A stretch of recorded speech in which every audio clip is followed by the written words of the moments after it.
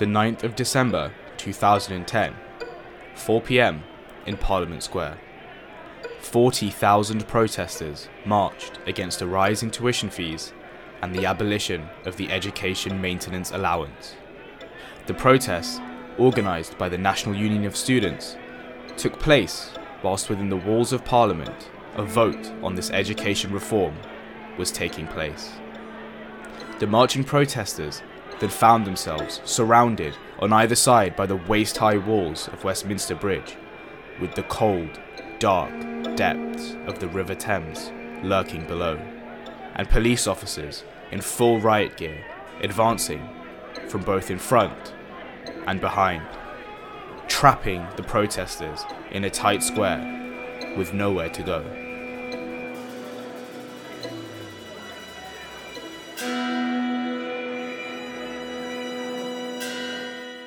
These student protesters of all ages were only released around 1 a.m. after having been kept on Westminster Bridge for hours in sub-zero temperatures, leading to almost 50 people being hospitalised. The fact that these actions from the police officers were considered legal, despite their consequences, is indicative of something far more sinister regarding police power. In order to begin creating this link, we actually need to travel forwards in time to the Court of Appeal in 2012.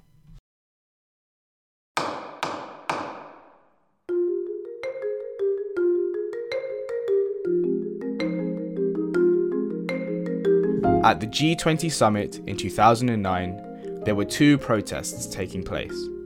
One named the Financial Fools Protest, and another named the Fossil Fools Protest. The Financial Fools Protest became violent and disorderly, whilst the Fossil Fools Protest remained fairly calm. Chief Superintendent Johnson, who was in charge of the overall police operation that day, ordered the kettle of the Financial Fools Protest taking place in front of the Royal Exchange, as well as the kettle of the Fossil Fools Protest taking place in Bishopsgate. At this point, I want to take a minute to explain what a kettle is. Kettling is a police strategy that involves surrounding a group of protesters, leaving them with no way to leave, and keeping them enclosed within a tight space for an indefinite amount of time. Often, the police will utilise the architecture of the area they are in to be more efficient with their kettle.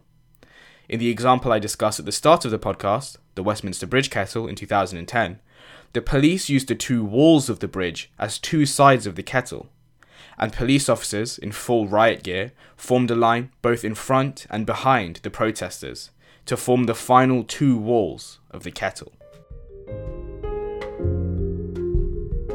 Chief Superintendent Johnson ordered the kettle of the largely peaceful protest in Bishopsgate because of a fear that these protesters would join those outside the Royal Exchange and become unruly. Chief Superintendent Johnson's kettling of the Fossil Fools protest was deemed unlawful in the Divisional Court, largely because kettling is only justified if there is an imminent danger of a breach of the peace. In this case, the Divisional Court found that the kettle took place before the threat was imminent, and was therefore unlawful.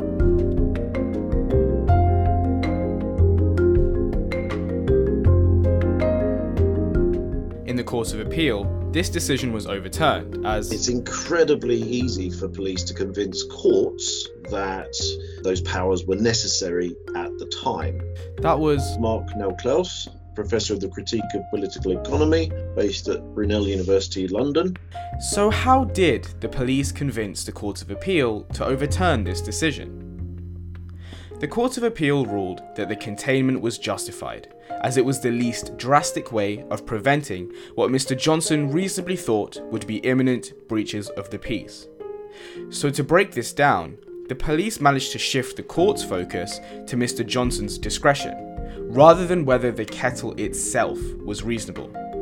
The court felt that given the situation Mr. Johnson was in and the pressure he was under, his reasoning and explanation was reasonable. This places a large amount of power and trust in the police's discretion and their ideas of what is necessary, rather than whether the action itself was reasonable.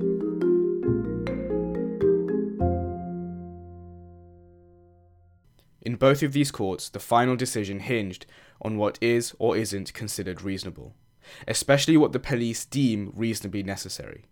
When this is challenged, the police can appeal to the concept of security, and calling something a security measure plays a major role in legitimizing it as a measure.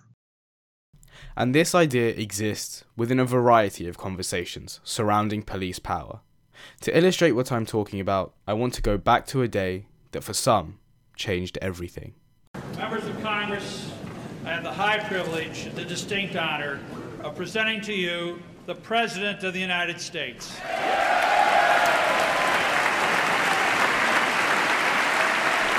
September 11th, 2001.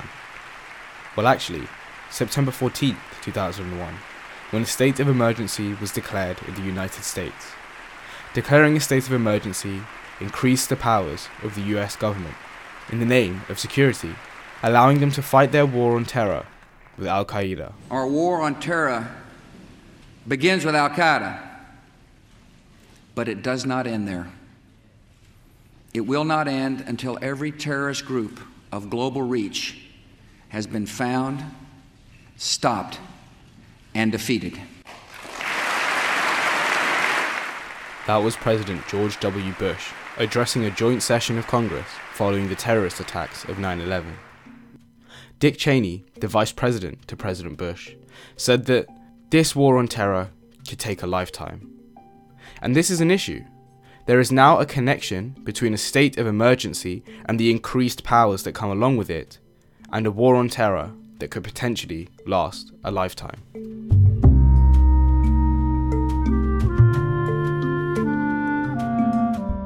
As a close ally to the US, this had implications within the UK. Speaking on the 11th of September 2001 in London, Prime Minister Tony Blair said that the UK stands shoulder to shoulder with our American friends, and in this hour of tragedy, we, like them, will not rest until this evil is driven from our world. To this end, the Anti-Terrorism, Crime and Security Act 2001 was passed through Parliament. Section 23 of this Act allows detention without trial for non-UK nationals. And as Professor Mark Neoclaus notes, this is merely an expansion and normalisation of internment as done in Northern Ireland during the various states of emergencies. This is an instance where greater powers that the police have been given in a state of emergency become the norm, through these powers being entrenched within the law. It would have easily passed through the House of Commons as it addressed a matter of security, a concept which seems to hold a rather privileged status. Although I have used a rather dire state of emergency to demonstrate this point, the state of emergency doesn't have to be this drastic.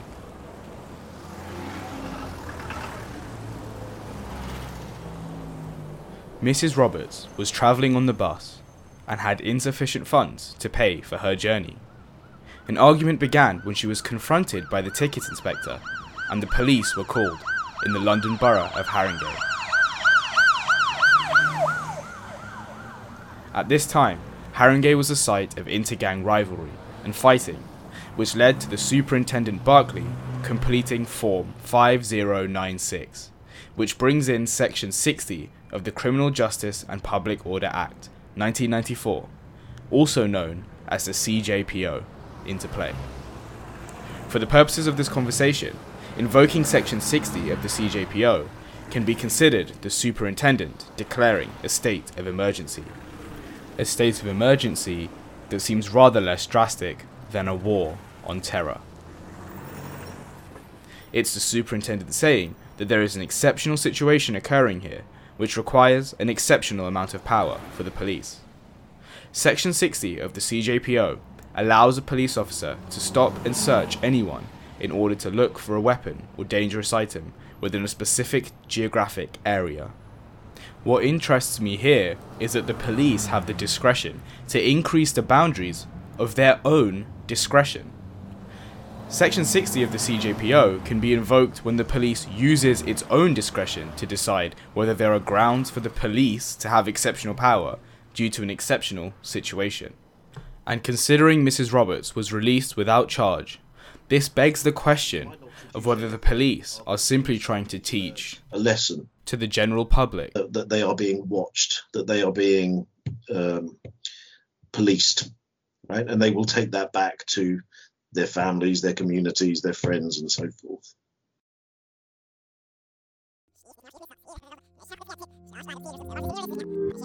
At this point, I think a recap is in order.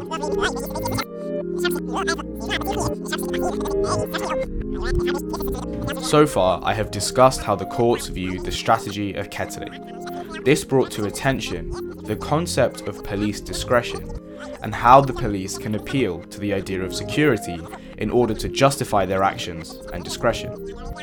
In order to illustrate how deep these ideas penetrate the justice system, I noted the example of the Anti-Terrorism, Crime and Security Act 2001.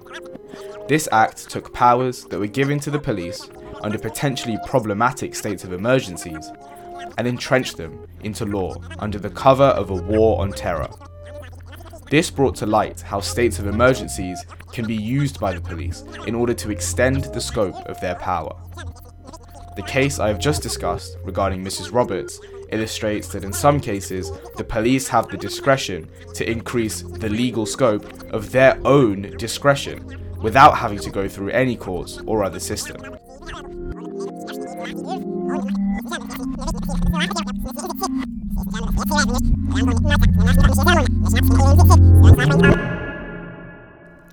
Alright, well, that was a lot of information.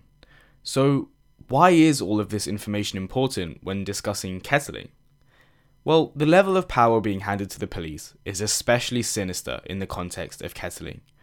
The police can choose to employ the strategy at their discretion, provided they reasonably believe that there's going to be a threat of the breach of the peace. And when challenged on their use of the strategy, they can just appeal to ideas of security. And on top of this, once the police have noted that a particular situation is potentially dangerous, they can declare an effective state of emergency through the powers given to them under law. Once an effective state of emergency has been declared by the police, their own powers increase, justified once again in the name of security. If I had to pick one word to describe the tactic of kettling, it would be devious.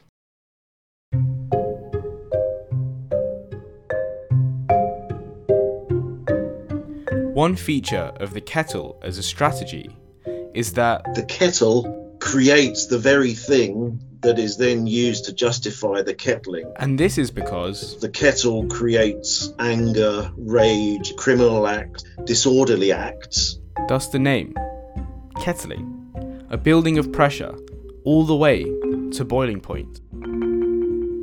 I'll return to this point later. This particular strategy gives the police ability to effectively inflict punishment and imprisonment on people protesting regardless of how peaceful, without trial or court process. Going back to the case of the Westminster Bridge kettle, the largely peaceful student protest was kettled in a dangerous situation and kept for hours in freezing temperatures. This is a prime example of how this power that the police possess can be used in what seems largely punitive in motivation. And it seems the police are trying to send a message to protesters, or teach them a lesson. In other words, the fuckers will think twice about doing this again. Police have a sense of their own absolute power, and the kettle is a kind of reminder of that.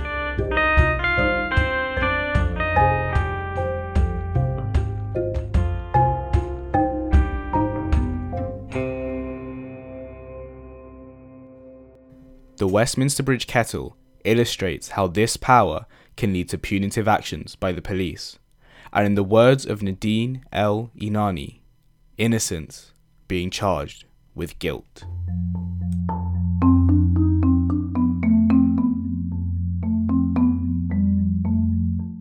"58 protesters at the Westminster Bridge kettle were arrested and charged with violent disorder, 12 of whom have received prison sentences.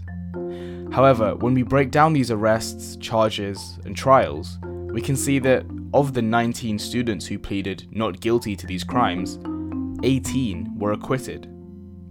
A majority of those who pled not guilty walked away with no sentence, which begs the question of whether some of those with sentences received them due to a lack of understanding of their rights and pled guilty under the pressure of this situation. In light of this information, I believe it's fair to conclude that had more students who were charged been aware of their full legal rights, there would have been less students charged with violent disorder.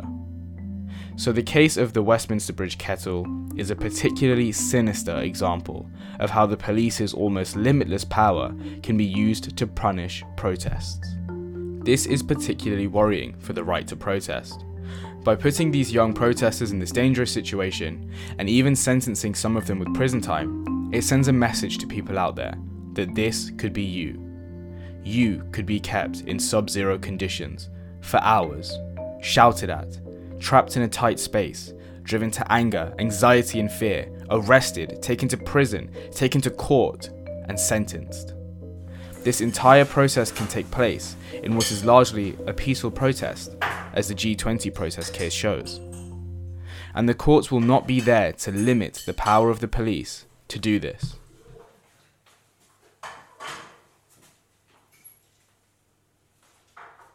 Throughout this podcast, I have referred to this police strategy as kettling.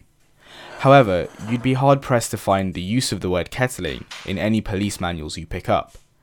In fact, the term kettling is actively rejected by the British police. Following the police's actions at the G20 summit protests discussed earlier in this podcast, there was a House of Commons Home Affairs Committee that had an entire discussion regarding the use of the term kettling. Sue Sim, the lead officer for the Association of Chief Police Officers, said that kettling was an idea created within the media and that she would call it containment.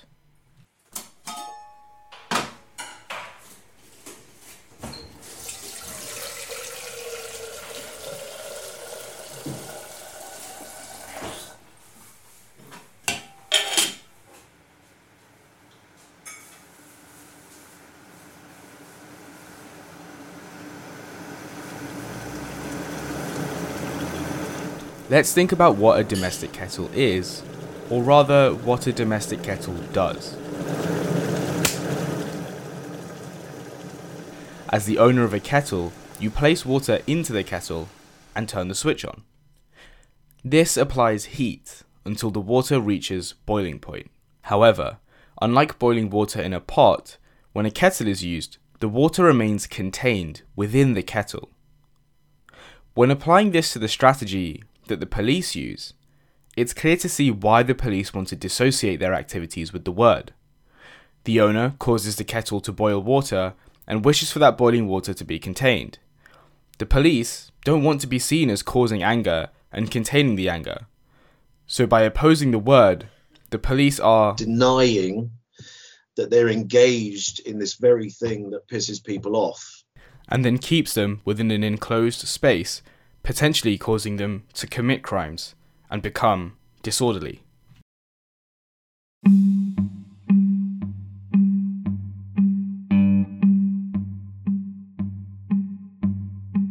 So why should we care about all of this? Why does it matter? I believe that kettling illuminates and highlights the systemic way in which the police have almost limitless power that remains unchecked by the systems in place to regulate them. The power of discretion, reinforced with the defence of security, or the concept of security, gives the police in the UK limitless power. And I believe that that is something to be concerned about.